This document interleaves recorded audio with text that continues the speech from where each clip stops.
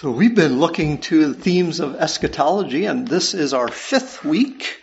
We do have a handout, and so I'll ask for that to be distributed. Before we get to some of the questions I have there, by way of review and whatnot, just a little word on where we've been and a shorter word on where we're going. But as we've thought about the theme of eschatology, the first week we just generally introduced it, and we asked at least a little bit of questions as to what it is and why it's valuable to be studying. And then we look to the importance of having the Old Testament as a backdrop to how we understand the New Testament in terms of prophecy. We further expanded that then in terms of how that's a good way to understand all of the Bible and all of interpretation.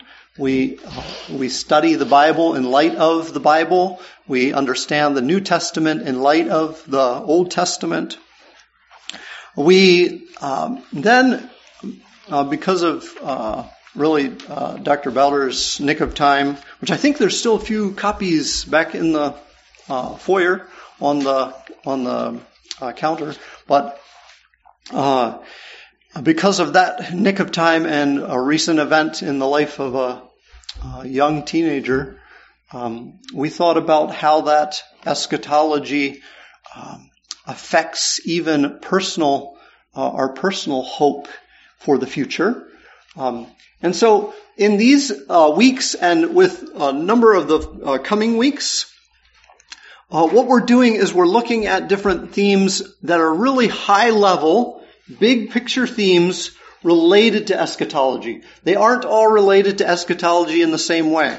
In the weeks ahead, when I get back, we'll look to the theme of God's sovereignty and how God's sovereignty is fundamental to our assurances in eschatology. We've looked at this idea of hope. We looked at how the Old Testament and New Testament work together, which is in the realm of hermeneutics and Bible interpretation. And what I'm trying to do is I'm trying to pull together various and some very diverse themes that are very important themes related to eschatology. Some of them are theological themes related to eschatology. Some of them are biblical themes related to eschatology. We're gonna look at some of those larger concerns as we think about eschatology. But 2 weeks ago, we had started looking at Daniel 9 as one particular instance of how the Old Testament might be helpful for understanding the New Testament, and how an Old Testament passage might be helpful for understanding how we ought to think about interpreting prophecy. And as we looked at that passage, what I'm really doing is I'm tying in a major underpinning of how you would go and begin a study of eschatology. That is the theology of hermeneutics, or what kind of interpretational understanding you bring to the Bible when you go to understand eschatology. And so what we're really understanding, what we're really looking at is, in broad strokes, we're looking at what is dispensationalism, or at least some of the relations of dispensationalism to how we understand the Scriptures. And so the first question, and again, this is not obviously on the topic of eschatology directly, but it is so foundational to how we understand eschatology. If we don't ground our eschatology in a dispensational understanding of Scripture, I think what will happen is we'll end up in wrong places in our conclusions with what we should understand about eschatology. So I had mentioned at least once, but how might one identify someone who is a dispensationalist? How might one be able to know if someone else is a dispensationalist? There's a really easy, big picture, a really easy way to know if somebody's a dispensationalist. Yes, Paul. Yes. So the understanding of Israel and the church is not the church replaces Israel or the church is Israel. Some spiritualization of the understanding of prophecy. So prophecy being given to Israel in the Old Testament, the promises of peace, the promises of the coming and the reestablishment of Jerusalem and Israel as a nation. Those foundational physical realities, historical realities, which will happen one day. People who aren't dispensationalists will say, and there's many of them, and this is why it's helpful to understand this in relation to eschatology. If you come to the theme of eschatology, you will find lots of people who are Bible believers, who are clearly Christians, who do not hold to a dispensational understanding of the Scriptures. And so what they will do is they will take the promises that were given to a national Israel and they'll spiritualize them for the church. Okay? So Israel is promised to one day have dominion as a nation on our earth. And if you're going to spiritualize that, and if the church is the fulfillment of those prophecies, then you have to re-envision what those prophecies were meaning in lots of, really, in my understanding, extreme ways, right? And in the understanding of what we profess in our doctrinal statements. I think there's might be an even another easier way. At least in terms of defining, just two words that might help knowing if someone is a dispensationalist.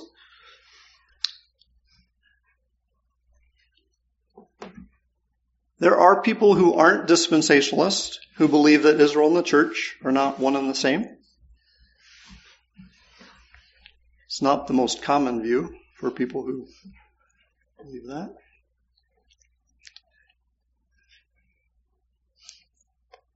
So, easy rule of thumb. And this I learned from Dr. Bowder. If you find someone who is both a premillennialist and a pre-tribulationalist, you can be almost 100% assured that you've met a dispensationalist. Okay? No one who is a premillennialist and a pre-tribulationalist who believe that Jesus is returning before the millennium happens, and believes that Jesus is coming to rapture the church before the tribulation happens. No one who ascribes to those two things can in any coherent way not be a dispensationalist. I never met any such person. It would be really an odd duck. That would be quite the confusing amalgamation of theology. But as we go to Daniel 9, I think what Daniel 9 helps us to see is that a dispensational understanding of the Scripture, understanding that the promises to Israel will be fulfilled in Israel, by Israel, and in the ways that they are professed in the beginning of the fulfillments of those prophecies that have already been fulfilled of Daniel 9, 24 through 27, which is the number 3. How does Daniel 9, 24 to 27? That's the blank there. Help us understand prophecy better. That is really helpful because how should you read prophetic sections of Scripture? How should you read prophetic sections of Scripture? Dispensationalists are dispensationalists because they insist on this point. Yes, literally. Or in the normal understanding of normal understanding of human language.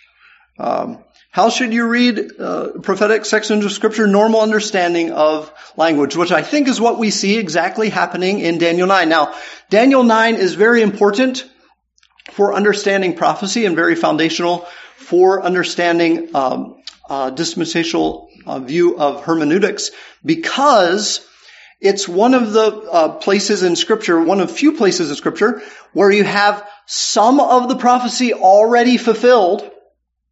Like from our time, it's already fulfilled, and some of it awaiting fulfillment. Okay? So let us then, that would be the short answer for how does Daniel 9:24 through 27 help us understand prophecy better, because we have some of it fulfilled and some of it unfulfilled, and I would encourage you strongly, I would encourage you as a dispensationalist, the part that's been fulfilled, think of the part that's going to be fulfilled as being interpreted and understood in the same way as the part that has been fulfilled. Okay? That's a literal interpretation of Scripture put into practice as we come to prophecy. But we started looking at particular understanding of interpreting this text. And in Daniel 9, Daniel has been reading in verse number 2 some of the prophecies, the word of the Lord to Jeremiah the prophet, for the completion of the desolations of Jerusalem, 70 years. And because of those readings, he recognizes the sinfulness of his people, the people of Israel, and Daniel is grieved by that, and Daniel goes in prayer to the Lord in verse 3. And following, and what you have is you have just a beautiful prayer. So verses 3 through 19 is if you want another model prayer, a model prayer from the Old Testament, this is a great example of prayer as you go to Daniel 9, 4 through 19. And then God sends the angel Gabriel. In response to that prayer, God sends the angel Gabriel to help give some interpretation of what is happening and what is going to happen. And the angel Gabriel comes while I was speaking and praying, verse 20. So the connection to the prayer is clear there in the text. And as you continue forward, the interpretation that's given by the angel Gabriel is the interpretation or the explanation that we find in verses 24 through 27. So let's read verses 24 through 27, have the whole of the explanation that Gabriel gives in our minds, and then we'll go back and I'm going to try to go really fast through the things that we've already been over. I don't want to replow the same ground exactly the same way all over again, and that would take the whole time and we wouldn't get further along. But so hopefully remind you of some of the key things that are happening there, and then go forward from where we were in understanding this particular text 2 Sundays ago. So would somebody be willing to read for us Daniel 9, verse 24 through the end of the chapter? Daniel 9, beginning in verse 24. Daniel, appropriate. 70 weeks are determined upon thy people and upon thy holy city, to finish the transgression, and to make an end of sin, and to make reconciliation for iniquity, and to bring in everlasting righteousness, and to sell the vision and prophecy, and to anoint the most holy. Know therefore and understand that from the going forth of the commandment to restore, and to build Jerusalem under the Messiah and the Prince shall be 7 weeks, and 62 weeks. The street shall be built again, and the wall even in troublous times. And after it's restored in 2 weeks, shall the Messiah be cut off, but not for himself. And the people of the prince that shall come shall destroy the city and the sanctuary, and the end thereof shall be with a flood, and unto the end of the war desolations are determined. And he shall confirm the covenant with many for 1 week. And in the midst of the week he shall cause the sacrifice and oblation to cease, and for the overspreading of abominations he shall make it desolate, even until the consummation, and that determined shall be poured upon the desolate. Thank you. So we have 70 weeks that have been decreed for your people and your city. And we said last time, who is your people and your city? Israel, Jerusalem. It's Daniel's people, their city. To finish the transgression, to make an end of sin, to make atonement for iniquity. This finishing a transgression and making an end of sin, this is looking forward to when there is perfection of righteousness. So after the 70 weeks have been decreed, to make an end of sin, to make atonement for iniquity, there's going to be then everlasting righteousness for the people of Israel. And so is the fullness of this prophecy, has it come to fruition? Do we look to Israel and say, there is everlasting righteousness? Could we say that today? No. We certainly could not say that today. So that's one of the really confusing things if you interpret this in some spiritual kind of way. You have to do a good bit of gymnastics. To seal up the vision and prophecy and to anoint the most holy place. So you're to know and discern. So he's continuing to explain, Gabriel is to Daniel, that from the issuing of a decree to restore and rebuild Jerusalem. The issuing of the decree to restore and rebuild Jerusalem. I didn't mention this last time, but I think it's true that most interpreters look to the date that I gave you, March 5th, 444 BC, which is the 20th year of the reign of Artaxerxes, and that's recorded in Nehemiah 2, verses 1 through 8. But there are at least three other interpretations that are given, and while it is true that if you ask scholars a question, they'll, if they're studying a lot, they'll probably be able to give you different answers. They can't all be true, right? So, this particular one is helpful because if you believe that from the issuing of the decree to restore and rebuild Jerusalem until Messiah the Prince, if you believe that Messiah the Prince is speaking about Jesus the Messiah, then the beginning of the decree to the coming of until Messiah the Prince, that amount of time has to land somewhere in Jesus' ministry. Okay, and at least two of the options for understanding the beginning of this decree, the giving of this decree, they don't land in Jesus' lifetime. This one, if it's May 5th, 444 BC, until the Messiah the Prince, the decree being May 5th, 444 BC, until Messiah the Prince will be 7 weeks and 62 weeks. So that is 62, 7, 69. So I think the King James has it in terms of other language, but the same point there. And then it will be built again. What is going to be built again? It will be built again. It's clear there, right? It's clear in the text. Jerusalem is going to be built again, with plaza and moat, even in times of distress. And this This is another reason why the March 5th, 444 BC date is really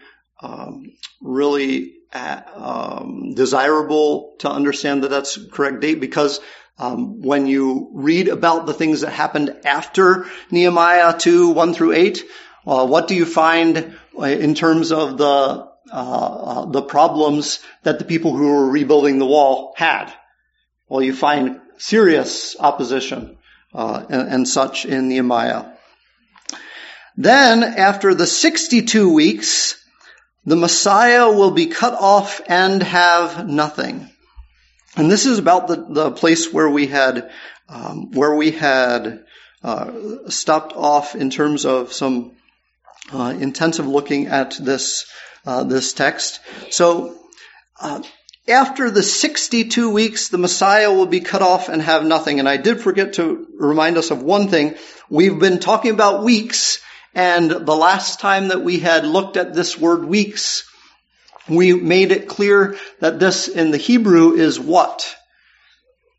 Sevens, groups of sevens. Groups of sevens. So the question is, what kind of groups of seven? 7 minutes? 7 groups of 7 minutes, 7 groups of 7 months, 7 groups of 7 years. Yeah, so here in this context, it's 7 years. So the weeks are speaking in terms of 7 groups of 7. 7 and the 62, so then 69 weeks, 69 groups of 7 years. Then you have the easy ability to do your math, right? 7 times 70, 490, minus 7, 483 years. So if you go from March 5th, 444 BC, the 20th year of Artaxerxes, and you go forward the 483 years, what particular date do you come to? Now, it's interesting that some of you know Bookman, Dr. Bookman. Dr. Bookman was a student at Dallas. He studied under Harold Hoehner. He, as a student of Harold Hoehner, took up a study of the life of Christ, understanding Christ's life. He's a New Testament professor. And at one point, Bookman asked Hoehner if anyone had calculated the date. If anyone had calculated forward from March 5th, 444 BC, forward the 483 years.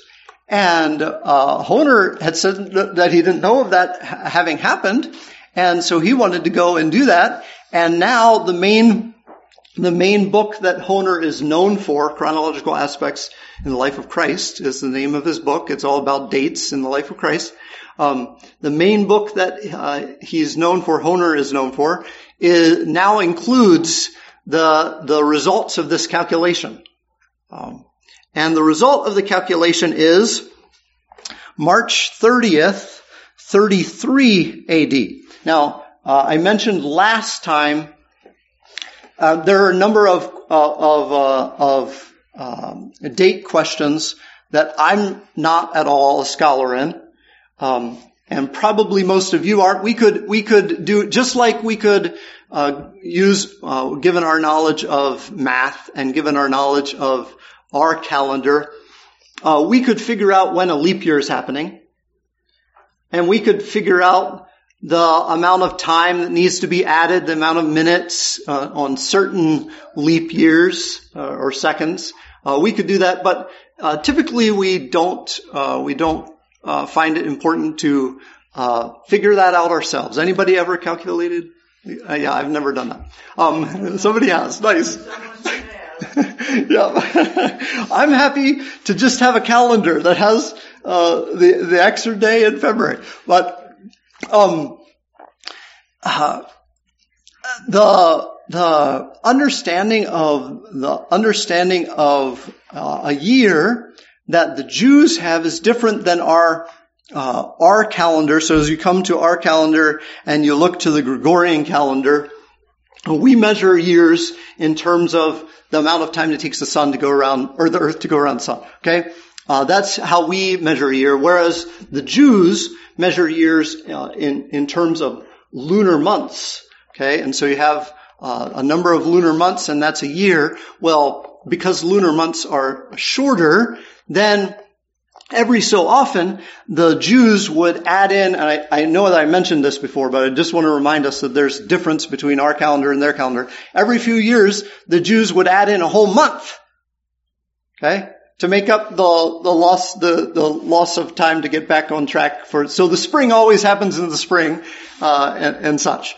No, I am not at all a scholar in those calculations, and I trust others who are, in this case, trusting to Bookman and Honer and the like.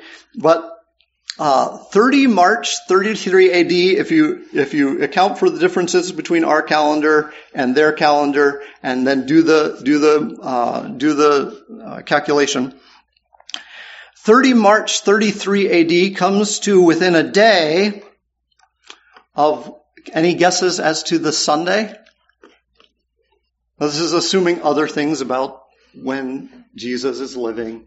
But a very, very common understanding of when Jesus died is that he died in the beginning of April in 33 AD.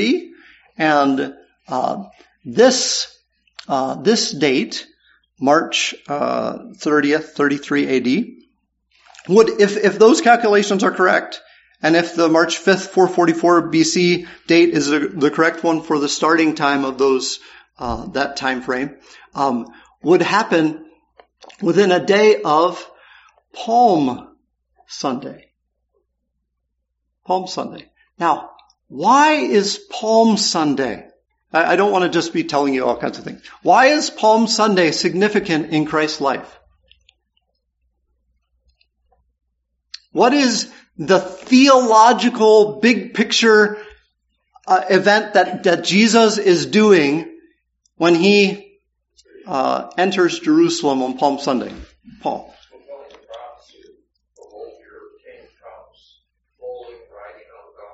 Mm-hmm. Yep. So he was presenting himself as the king, the Messiah, and while people said Hosanna, and the rulers said no. Yes, exactly. So Jesus is presenting himself as the Messiah. Before that time, when had Jesus made it clear that he was the Messiah?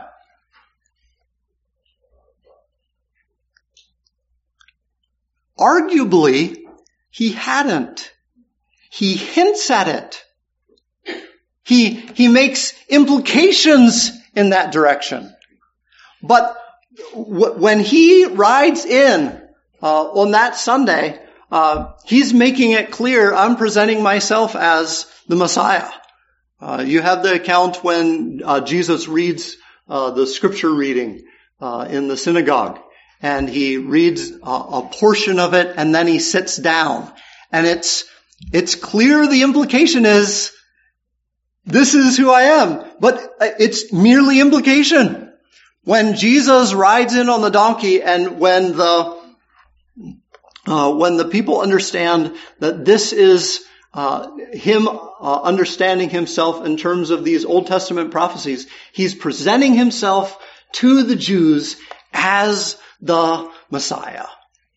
And this, then, is the time frame from the decree to restore and rebuild Jerusalem until Messiah the Prince.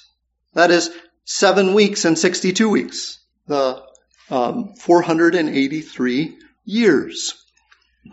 The point that I had drawn out, even though we didn't get this far along last 2 weeks ago, the point that I had drawn out is that clearly the beginning of this fulfillment of the prophecy is literal.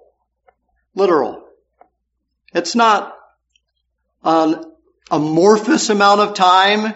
It's not let's get our springs out and stretch the date or compress the date however we want. Okay? The beginning of this prophecy is clearly literal. So my encouragement to you, as I'd already mentioned, understand the end of the prophecy, the part of the prophecy that's not yet happened. Understand that as literal. Which takes us then to verse 26.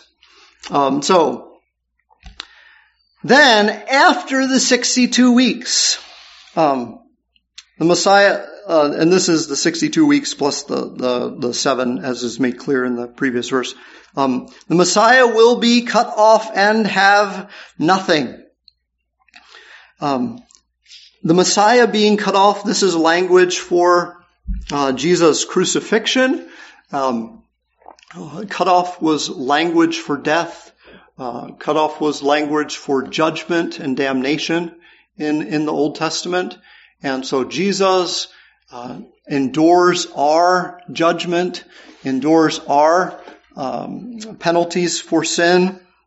He is cut off. Now, depending how you understand when Jesus died, he died after Palm Sunday, either on Wednesday, Thursday, or Friday, right? There's different understandings about what that is. My understanding is that it was on Friday. Your understanding might be different. But it's interesting that it doesn't say in the text that the Messiah, who's previously been named as Messiah the Prince in verse 25, Messiah in verse 26, it doesn't say that he'll be cut off during the 70th week. Rather, it says after, understanding the point of the text here, after the 69 weeks, the 62 and the 7. Okay, after that amount of time, then Jesus will be cut off. And it's not very much of a stretch of imagination to think that after Palm Sunday, you wait a few days, and what happens then? Our Savior, the Messiah, is crucified. After 62 weeks, the Messiah will be cut off and have nothing. Now, in what sense does the king who proclaimed himself to his people, in what sense does he have nothing?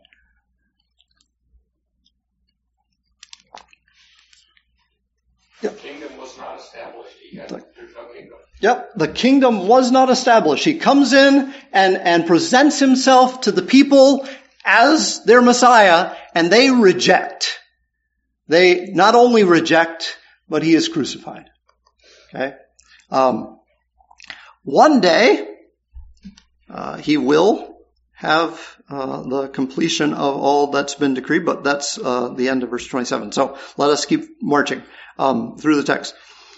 Be cut off and have nothing, and the people of the prince who is to come will destroy the city and the sanctuary. Now there is an important question about who the prince is, if this is the same group that is mentioned in, if the prince is the same person as the Messiah, because earlier in verse 25 it said Messiah the Prince. So is this the same prince? Now, if you're reading a translation that capitalizes references to deity, then you have a clue. Is the word prince, now this might not be an accurate clue, right? But it's a clue. It's the understanding of interpreters. For those of you who are reading modern translations that do the capitalization, is the word prince in verse 26 capitalized?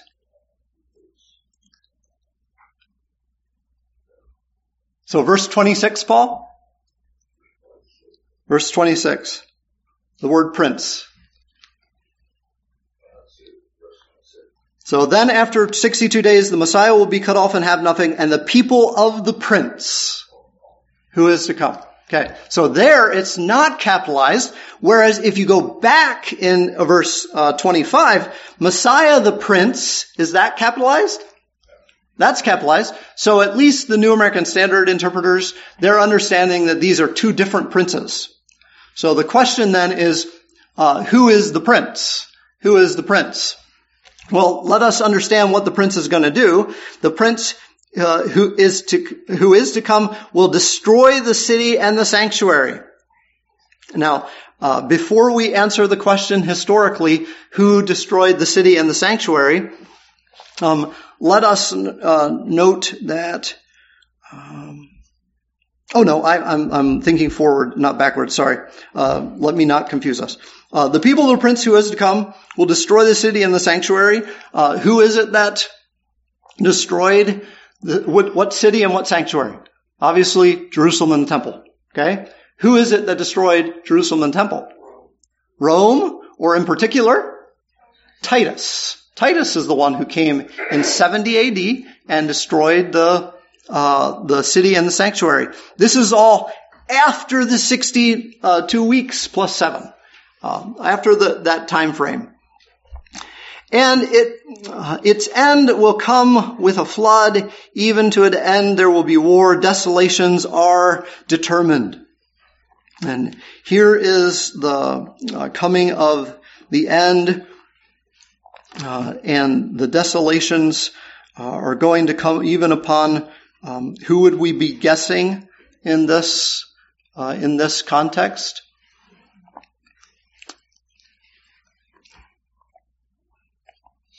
One of two possibilities here.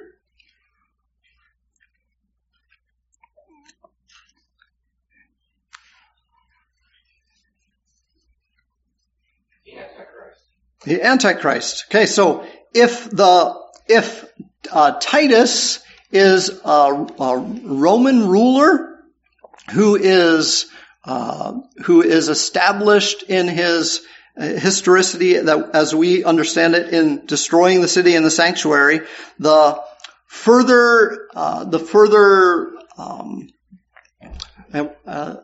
don't want to use the word incarnations, but the further rulers of this world's empire who bring about desolations, they will come and will bring about that desolation. The Antichrist, its end will come.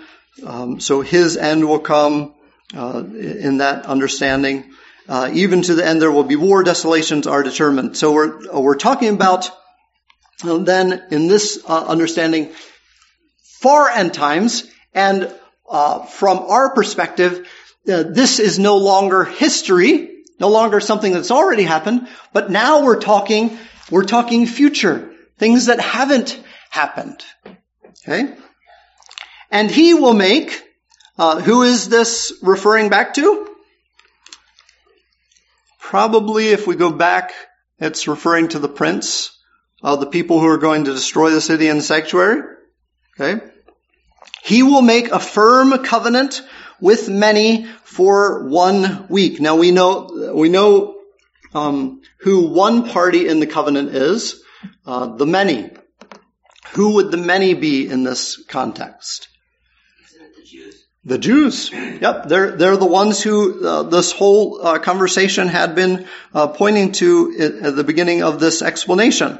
So the Jews are going to have a covenant made with them, and that covenant is going to be made between them, the many, and he. He will make a firm covenant. Who is the he? Again? The Antichrist. Antichrist. Okay? So, are we tracking? This isn't an easy text, but if you take time to think through it, you can understand it. The prince who destroyed Jerusalem and the temple, he will one day establish a covenant with the people of Israel, and that prince is going to be some version of the ruler of we would think of the ruler of Rome in particular, or the world powers set in opposition to our God. He will make a firm covenant with many for 1 week. 1 week. Now, if week has been previously years, as we're looking at the time frame that's under consideration, the period of counting of sevens, groups of sevens. Then how long is 1 week? 7 years. One group of 7 years is 7 years. So there will be a time of destruction and desolation. There will be a time of 7 years when there will be a covenant. But in the middle of the week, now half of 7 years in the middle of the week would be, the young people should answer, right? Push along their math skills. Half of 7 is 3.5. Half of 7 is 3.5. 3.5 plus 3.5 equals 7. Does Ivan got that? Yeah, very good. In the middle of the week, he, that is Antichrist, the one who made the covenant with the Jews, he will put a stop to sacrifice and grain offering. What is going to happen in the middle of the week? The Antichrist is going to break the covenant. He's going to break the covenant. And on the wing of abominations will come one who makes desolate even until a complete destruction. One that is decreed is poured out on the one who makes desolate. And so there is going to be one who will bring about an end to this abomination. And if we're thinking in terms of texts that we know elsewhere, we're thinking not anymore of the prince who is a prince of a Roman Empire, but a prince who is of much greater and higher esteem. Our Savior is going to come in, and he is going to bring about the end of that 7-year tribulation period. Now, if you understand verse number 25, if you understand verse 25 and the beginning of verse 26 to be speaking in literal terms, in terms of weeks of years, then it makes all the sense in the world, my estimation of sense and logic. It makes all the sense in the world to understand that the things which happen after that would also be weeks of years. So how do we explain the fact that, and actually to be more precise, after the 69 weeks, there's only 1 week left for the 70 weeks. Okay? So not weeks, but weeks singular. Okay? But how do you explain that in somewhere around March 30th, 33 AD, the Messiah is cut off. Sorry, I shouldn't use the word prince, since the text is Messiah. The Messiah will be cut off. And now we're some 2,000 years later, and we don't have the end of the 70th week. How do you explain that? Isn't it the times of the Gentiles in the middle? Or am I remembering wrong? You're remembering correctly. Yeah. How would you explain that with a normal understanding of the wording of the Bible from this text? So there's a gap. There's 69 weeks, and then the Messiah is cut off. After the 69 weeks, the Messiah is cut off. Then there's a gap, and then there's the 1 week where the Antichrist will make a treaty, a covenant with the people of Israel. How do you explain that there's this big interim, and that all didn't happen right in consecutive order? Can't explain it. Okay, I think there's wording in the text that helps us. Go back to verse 26 in the very beginning.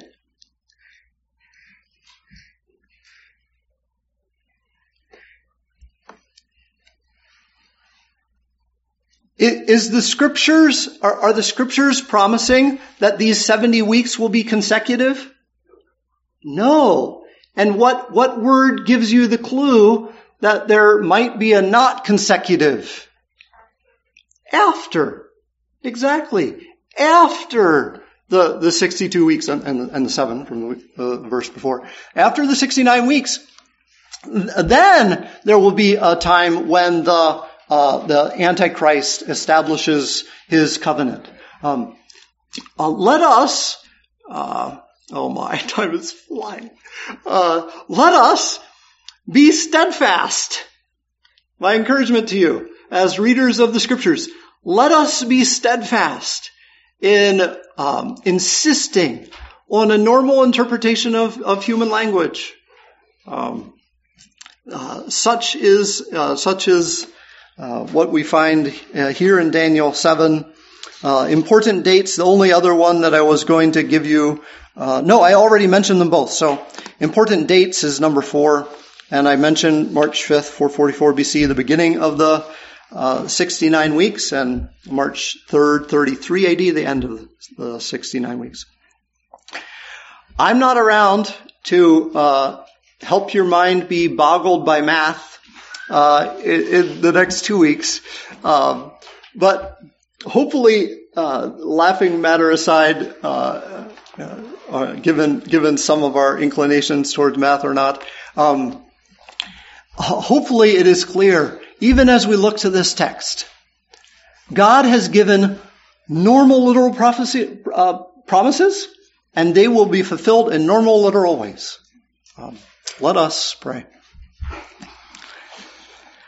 Lord, our faith rests in you, and because our faith rests in you, we trust in your words as you have spoken them. We pray that we might continue in that trust in Christ's name. Amen.